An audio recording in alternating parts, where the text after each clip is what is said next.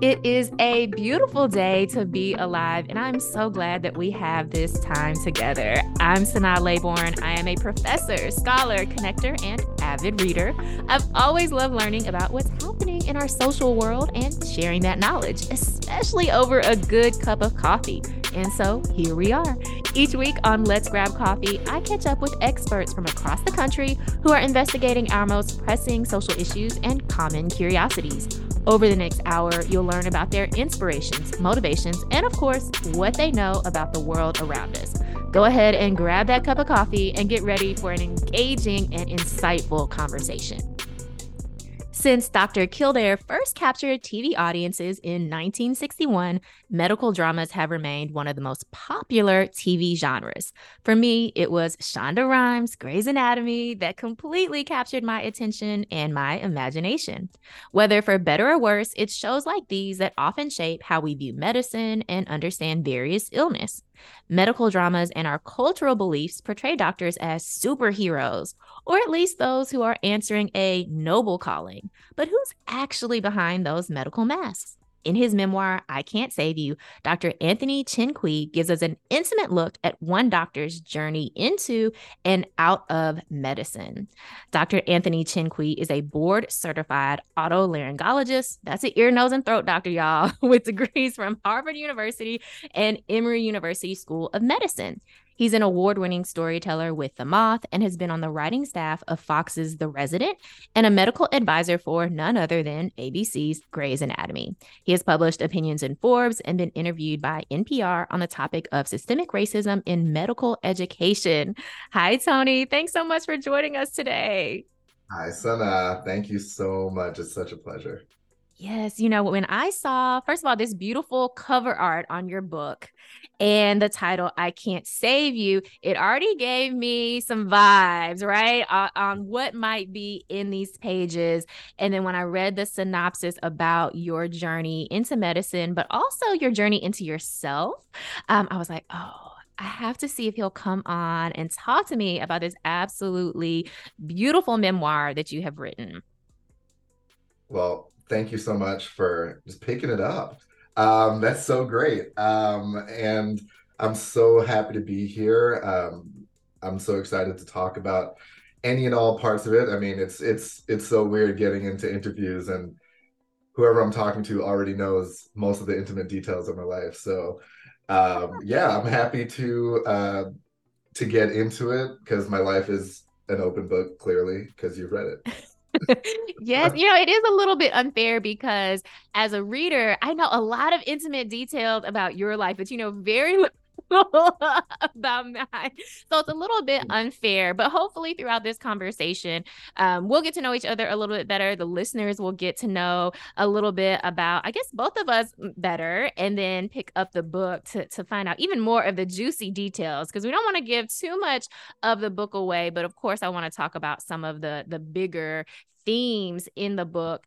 And I have to say, I love the book. I actually had I don't want to say a love-hate relationship with the book, but I thought you did such an excellent job of really eliciting a lot of emotions in the reader and me as a reader. So there are times in the book where I was like, oh, who is this guy? What's his deal? But then also throughout the book, really empathizing with you and learning more, not just about the field of medicine, but also, of course, your own experience. And so I'm always just so in awe of writers when they're able to take me on that emotional journey where I'm having those reactions of like, oh, I can't believe this. I can't believe this guy. Yeah, yeah. No, that is, I mean, that sort of love-hate relationship, that makes me so happy to hear, honestly, because it was very intentional that I, as the author, took you on that sort of journey because I wanted to write the story, which is, at the end of the day, it's a story about growing up. It's a story, it's a coming of age story. It's just the coming of age segment takes place, during these times when I'm training in medicine and I'm supposed to be of age already because of what I'm asked to do every day. Mhm. But that's the reality for a lot of us in training. It's that a lot of us are emotionally, we're still very much adolescents. Mm-hmm. And we have all this responsibility put on us, and it's anything that we haven't taken the time to navigate or deal with, any defenses we had against letting those things out get stripped away because of how Mm-hmm. much we're working, how little we're sleeping, whatever we're doing to kind of make it through each day. And so I really wanted to put the reader in the shoes of someone watching someone grow up. Mm-hmm. And, I really, from the time I thought about how to put this book together, I was like, all right, well, I need to write this as if I'm in the mindset of myself, 10, 15 years ago. And that wasn't too hard, but I was just, I had to come to terms with the fact that, hey, the readers may not like me for large portions of this book, but hopefully I've given them enough to want to see if I get better, you know? Mm-hmm. So I'm so glad that it was effective in that way for you, because yeah, it was really important to me to bring the reader along for that sort of ride. Mm-hmm. And I was definitely along for the ride, and there are many twists and turns along the way, and it is a very entertaining read as well. But yes, there were points, and to your credit as a writer, right? There are points where it's like, I cannot believe that he did this or said this. And but it did bring me along that journey, right? To watching you develop as a person, and thinking through, the type of man you want to be, the type of a father, husband, etc. And so I thought it was such a beautiful journey to be along. But let's talk a little bit about the meat of this book, or what it hinges on, which is that journey through medical school and through your training. I'm wondering if you could just tell us a little bit about that process, just for folks who may not be familiar, so we kind of get a setting of what was happening in your life at that time. So this is the short version of how do you become a doctor, right? So basically, after you go to college, where you presumably take pre-med classes, those are like physics, chemistry, all that stuff everyone, usually wants to forget about. Then you take a test to help you apply into medical school. And medical school is usually 4 years. Some people take a little longer if they want to do research during that time, but 4 years is the usual amount of time. And then after medical school is when you start training in the part or discipline within medicine that you ultimately want to be a doctor in. So in medical school, it's all very general. And then you apply to be a plastic surgeon, a cardiologist, emergency room doctor, those sorts of disciplines within medicine. And that time after medical school, the training portion is called residency. And that can range anywhere from 3 years to upwards of 10, depending on what you choose to do and how long you want to train. For me, it was 5, because I was a otolaryngologist, an ear, nose, and throat surgeon, and most surgery residencies are 5 years ish. Mm-hmm.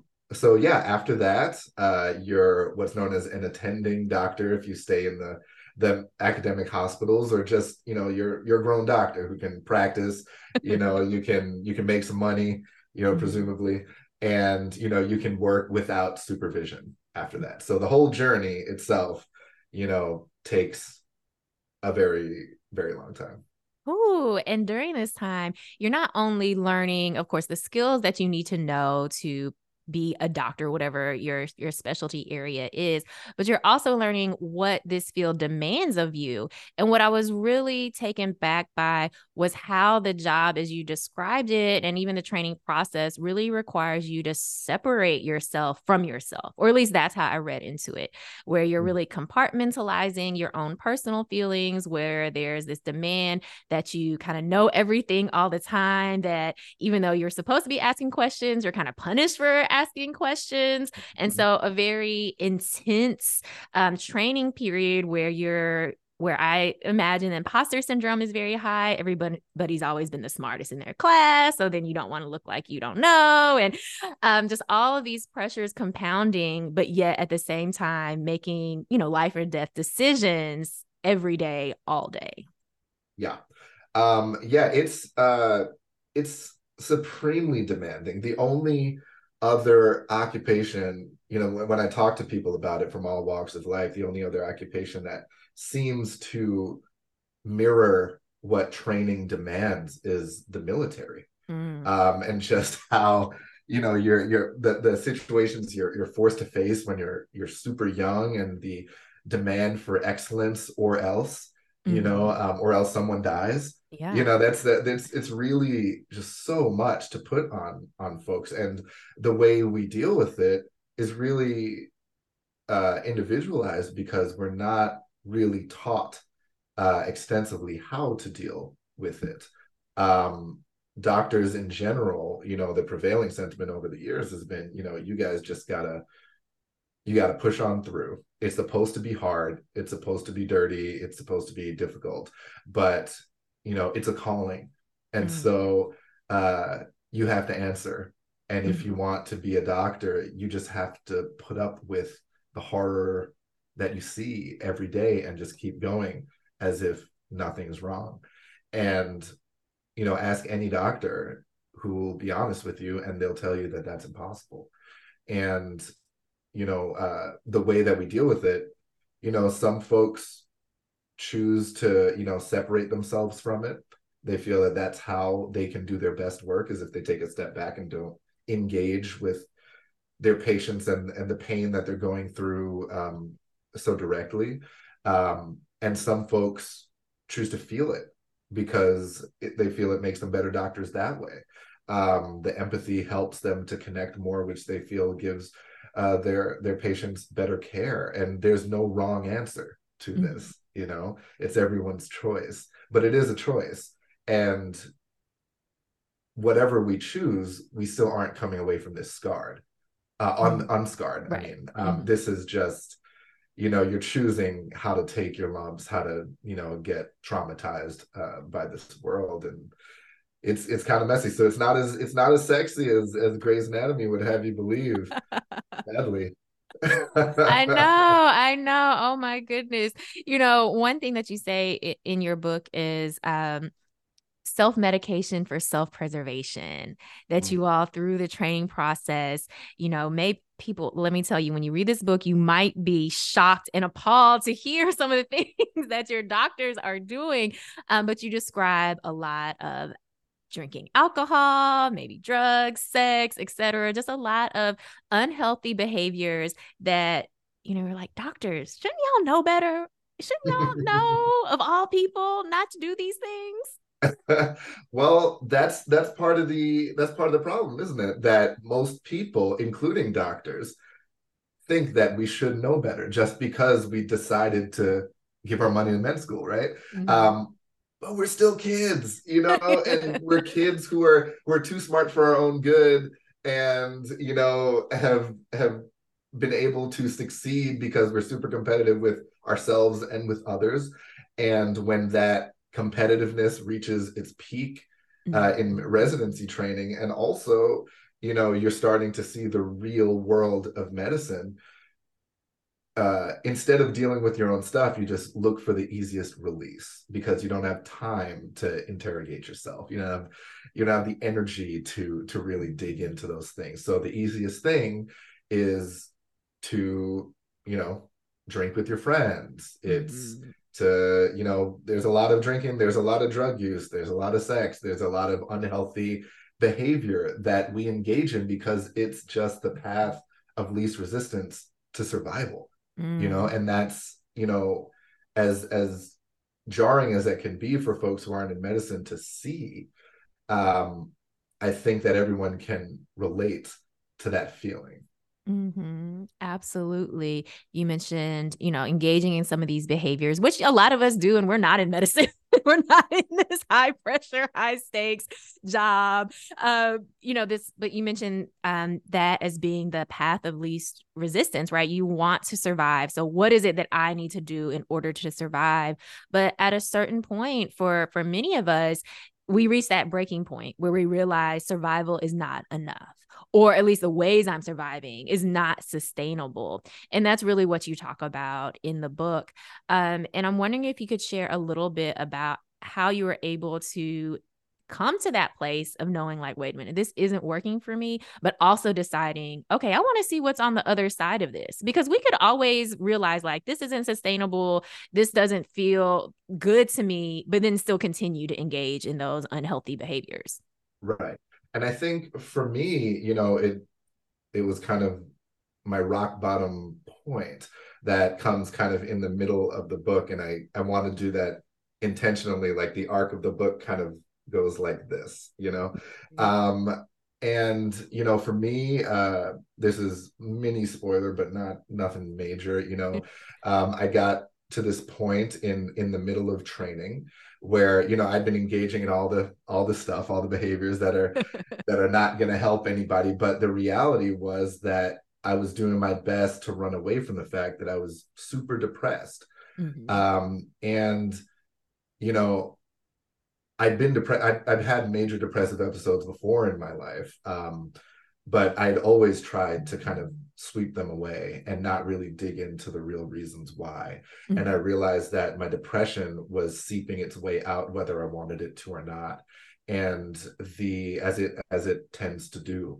And it was doing so at a time when I was dealing with a whole lot of pressure at work, in relationships that were falling apart. My job was just like trying to kick me out, and there was all sorts of stuff going on, and also I was having thoughts of hurting myself.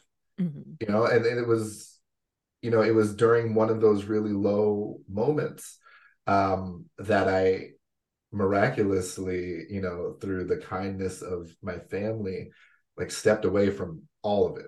I walked away from the world for like a good few weeks, and decided that if I was going to continue, not just going back to my job, but if I was going to continue living, I had to figure out a reason why, and figure out how to do it. And there were a lot of things, which I know so many of us can relate to, that formed who we were when we were growing up.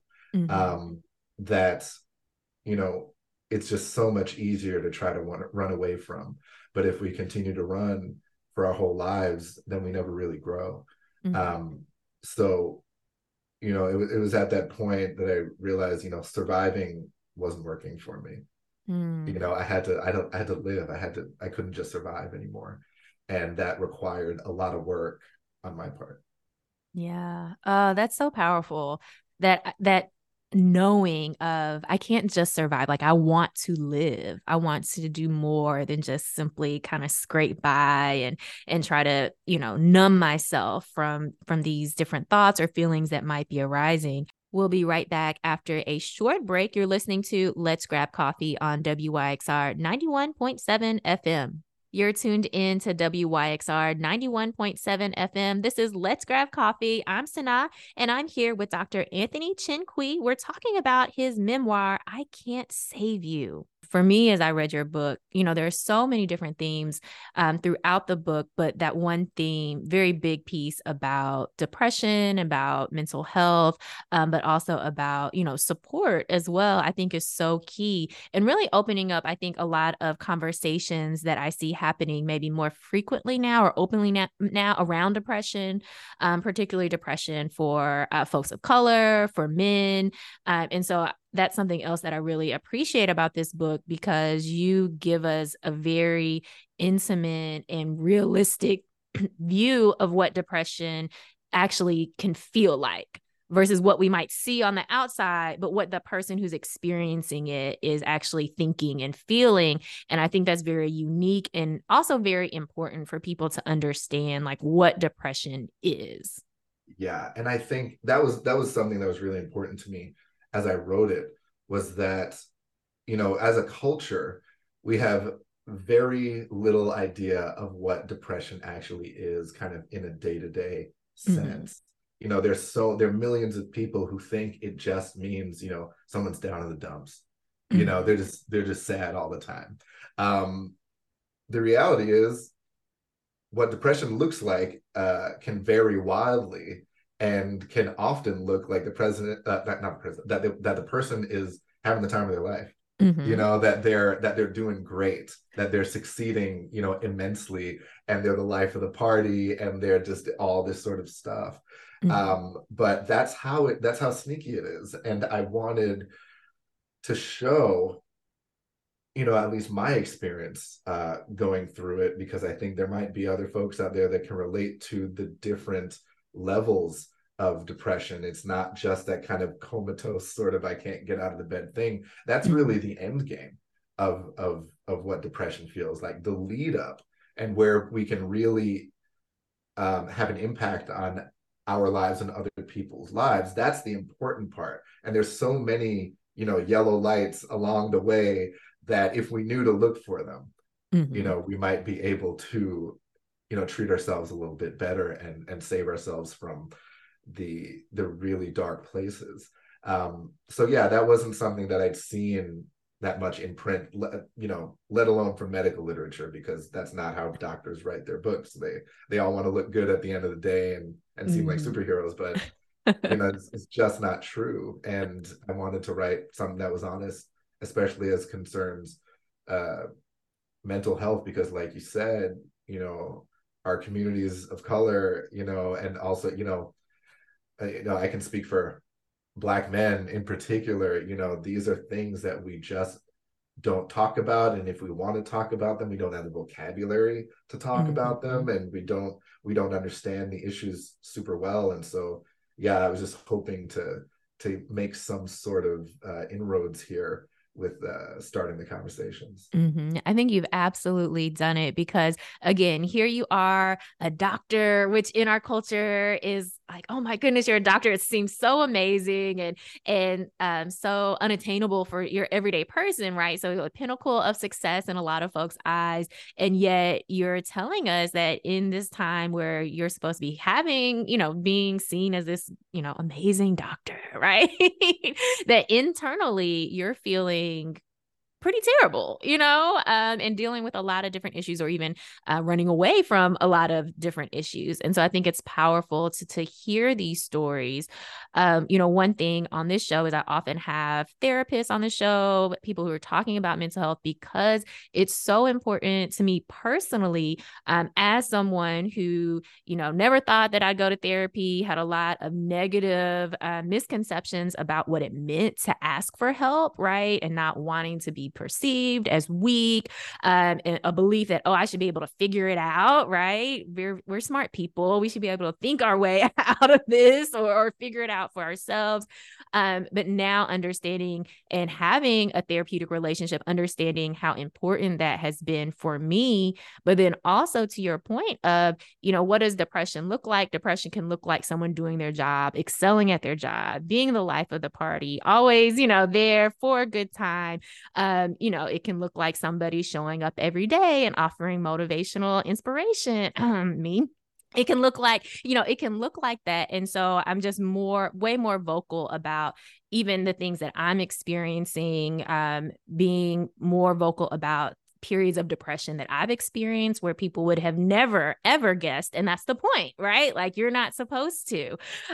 We can be very good at hiding it, but then there's also a certain point where we need to get professional help. And so that's something else that I really appreciated about your book. It wasn't a story of like, oh, and then I prayed my way out of it, or, oh, and then the power of positive thinking, it was, no, I went and found professional help. Maybe I did pray, but then I also went to the doctor. Yeah, exactly. And the thing is, like, I could not have written this book in the way that I wanted to, in the way that it ended up, without my therapist. Mhm. There was so much that I thought I had dealt with when I started writing the book. I started writing this like 7 years ago. But there's so much that I thought I navigated. And, I started writing, and then, looking back on the early stuff I wrote, like it was just still just dripping with just so much anger and so Mhm. much self-loathing and all this sort of stuff, that I couldn't see before I really did more work on myself. And the conclusions I'm able to draw are the ways I'm able to analyze myself as the story goes on. you know um it's stuff I learned well after the fact. And Mm-hmm. even though I made the right turns eventually during that time, you know, being able to understand it and talk about it in a way that I could share with other people was something I could only do after going to a good therapist for several years afterwards. Mm-hmm, absolutely. I'm just so glad that that you included that and we're very honest about that, in the book. Um, so opening up those discussions, I think, about depression, also about seeking professional help, which I know can often be taboo in our communities as well. So I see you as opening up a lot of these different conversations that I think are really important for all of us to heal individually, but also collectively. Another big theme in your book is, or as I see it, as breaking some generational curses. You talk a lot about, in particular, your father, your relationship or lack thereof with your father. And I thought that was a really important piece around both breaking these generational curses, kind of just in general, but then also very, very directly about ideas of masculinity as well. Yeah, yeah. And thank you for tuning in to that bit, because that's something that I found like, and I'm still navigating right now, is when you start digging into, who you are, what your beliefs are, what you hold dear, what your fears are, it comes back to who brought you up, Mm-hmm. where you learned it from, where you didn't learn certain things from. And, for me, I speak a lot about my dad in this book because, I just felt so adrift with Mm-hmm. who I could be, who I wanted to be for so much of my life. And, recognizing ultimately that his deficiencies, um, that I still, some of which I still don't understand, but a lot of them, you could just look at the story of his family around him, Mm-hmm. for his whole life, and you could figure out, what had gone wrong and where he'd, soaked up, painful and dangerous lessons.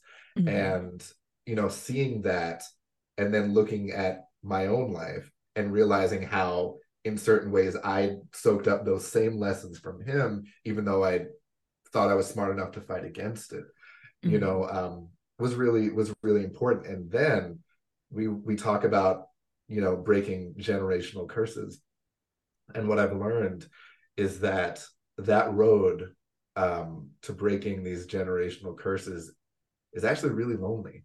And Mm. that's the scary part Yeah. of doing that, because it means, setting really important boundaries for yourself with some of the people that are closest to you, and saying no to some of the people that are closest to you. You have to kind of, once you realize what you want and how, you know these generational behaviors and ideas, have been holding you back from that, Mm-hmm. um, rejecting those ideas. If your family members aren't prepared to see it as you see it, rejecting those ideas means separating yourself from some folks who are really close to you. And I know that in our community, especially like communities of color, immigrant community, all that sort of stuff, that is particularly difficult. Mm-hmm. And some might even say impossible, to do, because you're taught to you owe so much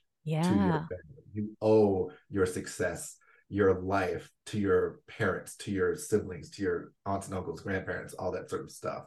And so whatever, uh, stuff they pass on to you inadvertently, you know, that can't trump your love and need to Mm. keep that family around and keep them proud of you. And I think that's, I think it's unfortunately a really limiting way of thinking about your life. And if you Mm-hmm. really want to break these chains, you have to be willing to face the world maybe a little bit lonelier, which is really. Mm. Yeah. I mean, who you said so much. Right there, because we think about generational curses, and I know that's a very popular way to talk about things, kind of these days, and it sounds so empowering. We're gonna break these generational curses. We're gonna have healthy families that come from us, even if we weren't raised in, a healthy family. But we're talking about changing family culture, and how difficult that is. We can think about how difficult it is for ourselves as an individual to change and challenge some of the beliefs that we were raised into, and now consider how difficult and maybe even nearly impossible it is to change those ideas within the cultures of our family that have kept and cultivated these beliefs, and that maybe served a purpose at one point, maybe a protective measure, a survival mechanism. But right now, our generation, I feel like we're like, oh, we want to do better, and everybody's got to come along with us. Yeah. And it's so hard. You hit it right on the head. Like a lot of these behaviors were for survival, because, we're often, well, it's not often, we are kind of in a world that, wasn't built for us, like tells us we're not good enough, just by nature of what we look like when we're born, and so in order to survive that, all sorts of stuff psychologically that we have to do to ourselves and for ourselves, for our family. But when we're the generation that decides that we want more than that, like just like we said earlier, we want more than just survival. That takes a lot of work, and it's so hard to explain that to people that you really, really care about. That the way they've survived isn't compatible with how you want to live anymore. And that is, yeah, believe me, it's not just my dad. I have those conversations. Yeah, I don't even have those conversations with him because pick up the phone. But it's a lot of people in my family, especially since the books come out, and these are really important conversations that we should be having with our families. Yeah. I'm thinking about the sacrifices again that we make and that we are willing to make, right, to get out of that survival mode. But we can't force other people into making those sacrifices.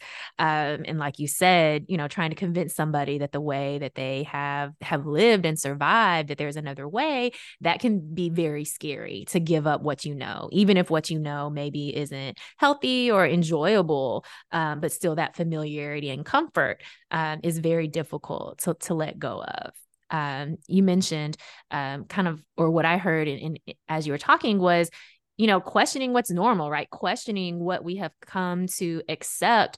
And in the book, you talk a lot about questioning those norms, particularly as it comes to the world that we live in, a white dominated world, thinking about medicine, a very white dominated field, and also questioning those norms as well. And that was another key theme, throughout your book, is saying, wait a minute, these spaces, they weren't made for me. They're very actively hostile to me as well. And I want to know how I can change it. Right. And so you do talk a little bit about being very intentional when you were still in medicine on how can I change some of the ways that I'm interacting with my peers or even my subordinates as well.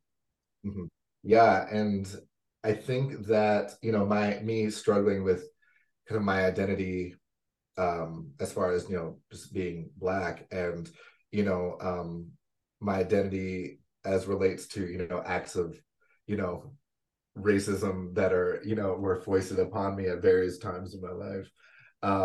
That was an ongoing evolution over the course of my life. And it's so funny because my editor for the book, he's this white guy, and he's great, but he's white. And he was like, what I'd really love is, every chapter we should we really want to know, like, what was it like being Black right then? You know what I mean? And I was just like, let me tell you something. Contrary to popular belief, I don't walk around every day thinking about what it's like being Black right now. Like, like that's just my life. Sometimes outrageous stuff happens, but usually I'm just living and I'm navigating the normal, injustices, just so I can get through the day. And so, yeah, you're not going to see it reflected in everything I write about. But Mhm. so that's why I was like, you have to just, it's not hard to read between the lines of some of the stories I'm telling along the way. But Mhm. then, there's one chapter where I really, I think we all have those moments Mhm. where, you know, the injustice of the world hits us so hard and so fundamentally, and it's at the right time in our lives where we can see it, Mhm. that our whole approach shifts, our whole approach changes. And it's the culmination of like a lifetime's worth of little moments that you try your best just to keep moving through, but they affect you, in Mhm. certain ways. And so, I wasn't always, kind of burn it down sort of, militarized, black man in medicine, because that's, you know, not all of us are born that way. Not all of us were taught that that's the way to survive. In fact, a lot of us are taught that that's not the way to survive. Mhm. And that's not the way to get into these white spaces. You got to play the game, and you got to learn what the Mhm. game is really early. And so it was really important to me to show folks that it's okay for that evolution to exist. It's okay for that evolution to take you to places that you're not necessarily proud of, Mhm. because all those moments are important, for your evolution, when it comes to the impact you want to have on the world. And I think that now, and tracking back to that point in the book where I kind of talk about how I want to affect, the world of medicine in what small way I can as an individual. Mhm. you know I think about those tactics a lot. I think about how I can bring folks up behind me and get them not only to see themselves and their value, but also see the matrix of how, the world is rigged, Mhm. against them. That doesn't mean that you shouldn't fight. It's just you can't fight if you don't know the rules. Mm. And so, it's kind of balancing that stuff out so that hopefully, we can reach enough strength in numbers where we really change things for the better. Because you look around our wonderful country, and everyone's there's a lot of folks who would not like to change the way things have worked, Mhm. or the advances that have happened. So yeah, I'm sorry, I kind of talked myself into a spiral there, but We're on the journey with you, Tony. We're on the yes, journey. okay, that's great, but yeah, you know what I'm saying. Like, it's just, it was important to me to,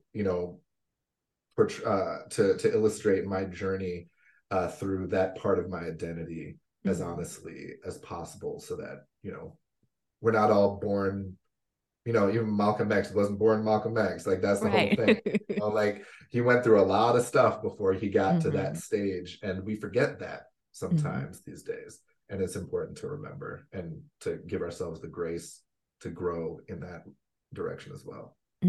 Yes. I mean, throughout the book, you give us, so many places to latch onto or for me, I should say, as a reader and thinking through my own identity, right? Because at the core, it is a book, as you said, like a coming of age story. So really wrestling with your place in the world, whether that is as a man, as a Black man, as a doctor, in this industry, or as a member of this society, right? And so even for me, as I was reading it, I was thinking through my own journey, right, into becoming, into being aware of, who I am, how the world perceives me, but also what type of impact I want to make in the world to hopefully make it, better within my sphere of influence and the way that I can make positive change. So I think for readers, there are a lot of places to latch onto and make those applications into your own life as well, to understand, okay, who am I? Who do I want to be? And what are the masks that maybe I've been wearing for survival, or, for other reasons that I haven't really interrogated? And how is it that I want to show up in this world?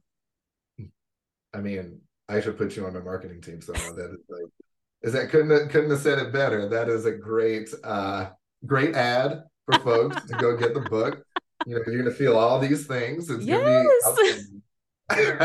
And I tell some jokes along the way. It's Oh, great. there's lots of there's so many jokes. As I mentioned before we got on air, I was writing all these different notes in the margins. And yes, some of them were, I cannot believe this guy. Who does he think he is? But then so Yes. many places I'm like, LOL, like all these things. I was cracking up throughout the book just for a lot of different you have to read the book for yourself to see. But there are a lot of different places where I was cracking up so hard. There's especially one point, I think you were talking about like Southern slang and how folks talk. And I was cracking up because I was like, I know this was not a real conversation.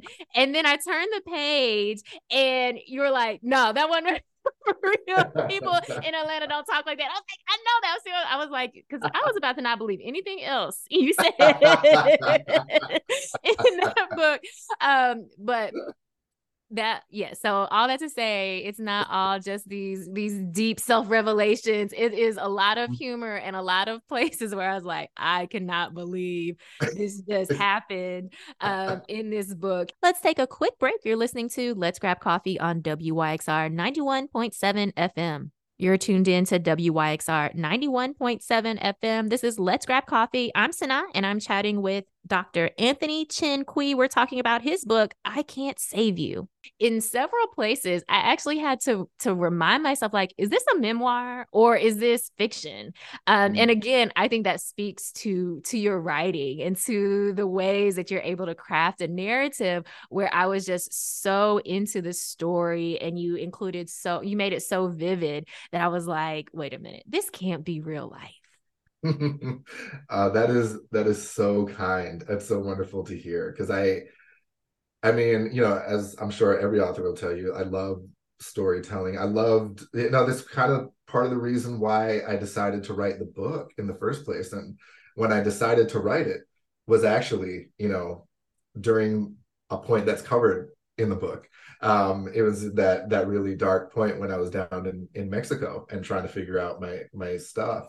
And I remembered during that time just how much I've always loved telling stories in whatever medium. I've always been an artist. It's just I felt I had to run away from it in order to achieve, my doctor goals and that sort of thing. But, I realized, what if, my contribution after going through all this traumatic training is going to be to tell a story that that will affect them and they'll get the reality of this world and kind of touch them in a fun way. And so that's when I started writing, started paying attention and, putting it together in sort of the structure that I chose. It was all really intentional and it just allowed me to play and tell stories in a way that I knew I would want to read. And so I'm so glad that it gripped you in that way. Yes, I love that you said that this process allowed you to play. I think that is so important. We are so serious as adults. My God. Everyone's so serious. It's exhausting. Oh my goodness, it is. And so to hear you say like you were able to play, right? To write in a lot of different ways. And people, when you read the book, you'll see there's a lot of different styles of writing in the book. And so it makes me happy to hear that this was a process where you got to be creative and do something that you have always enjoyed, but had to kind of step away or felt that you had to step away from for a certain point. No, it was so freeing for me to write this and to have the freedom to say, you know what, to allow someone else to feel the way I want them to feel. I have to write it in this particular style. I have to do in this particular medium to evoke the feelings that I want, and to have the freedom to do that because it's my book.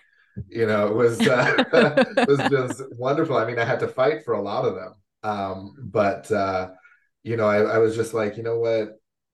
I trust that I've garnered enough goodwill with whoever picks up this book that they will come along for this ride if I decide to take some chances, with how I tell the story narratively. Mhm. So I think it keeps it interesting. I think it makes it fun. I think it shows even more of my personality and how I view the world and how I like to tell stories. So I'm glad that you enjoy that. Yeah. Well, speaking of play and creativity, what are you doing these days that's helping you continue to be able to play and use your creativity? Mhm. So I am so the spoiler alert, which you can find on the internet, is I'm no longer practicing as a doctor. I decided to Mhm. leave the profession, and now I'm a television writer, Mhm. and entering into that world with all the uncertainty that comes along with it. Like, it's not a guarantee of success the way going through the medical you know assembly line is, but um I'm able to tell these stories in ways that just make me so happy and are Mhm. so fun. And so, of course, right now the writers are on strike, Mhm. and, I'm in full support of this strike. I think, my experiences being exploited as a medical trainee put me in a Mhm. very specific frame of mind to be very happy to be part of a union.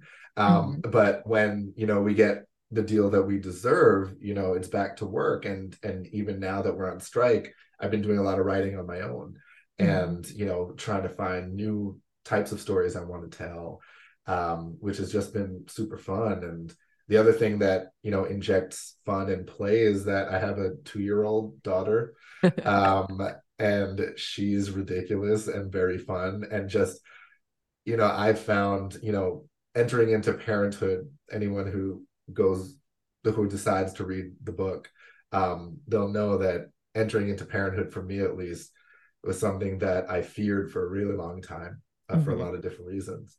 And, the process of, bringing another life into this world and caring for her, has been not without a whole lot of challenges, most of them in my head, Mm. based on how where I came from and grew up. But what I've been able to settle into is the fact that not only do I love watching her learn who she's going to be and seeing that little personality emerge, but you know seeing that emerge requires me to play, just to Mm. do kids stuff, and to find joy in just, like, the fun stuff that she notices and the ways that she wants to play and learn about the world. And that has been such a release and so refreshing and so good for my mental health, Mm. that yeah, most of the time it's just grunt work taking care of this kid who seems intent on, like, killing themselves in every way possible